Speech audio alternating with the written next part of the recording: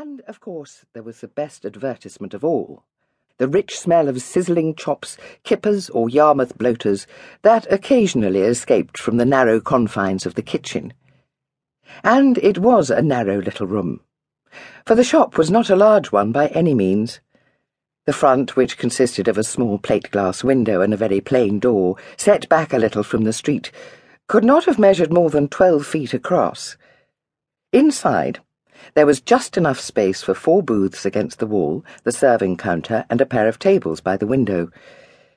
It was only after purchasing the lease that Mrs. Tanner discovered the room itself was rather irregular and wedge-shaped, and, upon close inspection, she found that the walls buckled inward slightly, as if the victim of monumental tight lacing.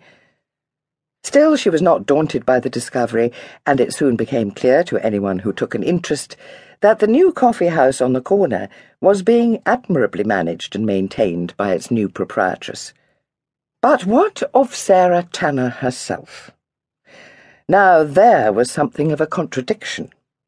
For example, it was said that she had the good manners of a respectable upper servant, but was far too young to have been pensioned, that she spoke as if she had received an education, but knew the coster's slang as if she were born and bred to it, and that she not only had no husband, which was a commonplace on Leather Lane, where husbands came and went with remarkable ease, generally via the local beer shop, but seemed never to have possessed one.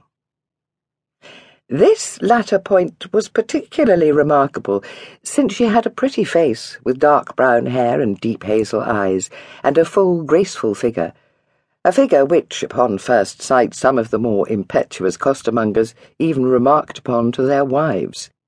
It was, doubtless, these unfortunate remarks that prompted a few of the coster women to declare Mrs. Tanner a queer character, not quite on the square, and to suggest that she had got her shop and money somewhere, and they didn't care to inquire where that might be. One thing was for certain, Sarah Tanner was not going to tell them, and if, upon her arrival, she was the subject of gossip, it was the proverbial 9 days' wonder, soon overshadowed by more exciting news, like the mysterious theft of old Bill Teach's donkey during the night, or Sal Perkins clouting her rival in love outside the Presbyterian chapel. Indeed, the streets between Leather Lane and nearby Saffron Hill, whatever the morals of their inhabitants, howsoever poor they might be, were never short of incident. The mystery of Sarah Tanner was soon put to one side, and Mrs. Tanner, for her part, was quite content with the outcome. For she went about her business with, well, not shyness by any means, but a certain degree of reserve.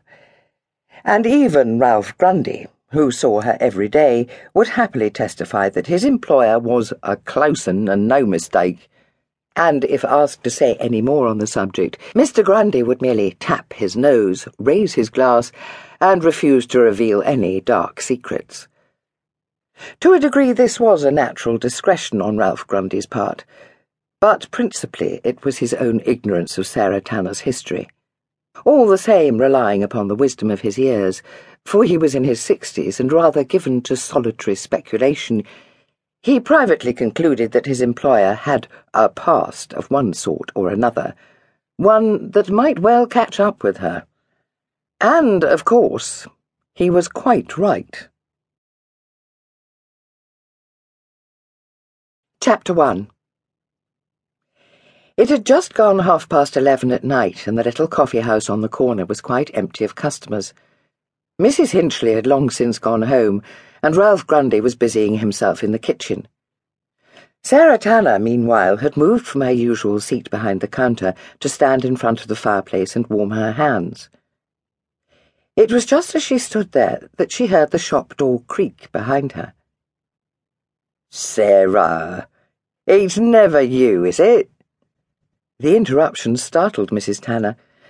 It was peculiar for anyone on Leather Lane to address her by her first name.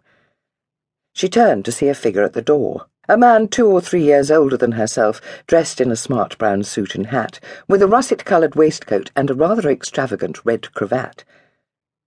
"Don't say you don't remember George Phelps," continued the newcomer, an exaggerated look of sorrow.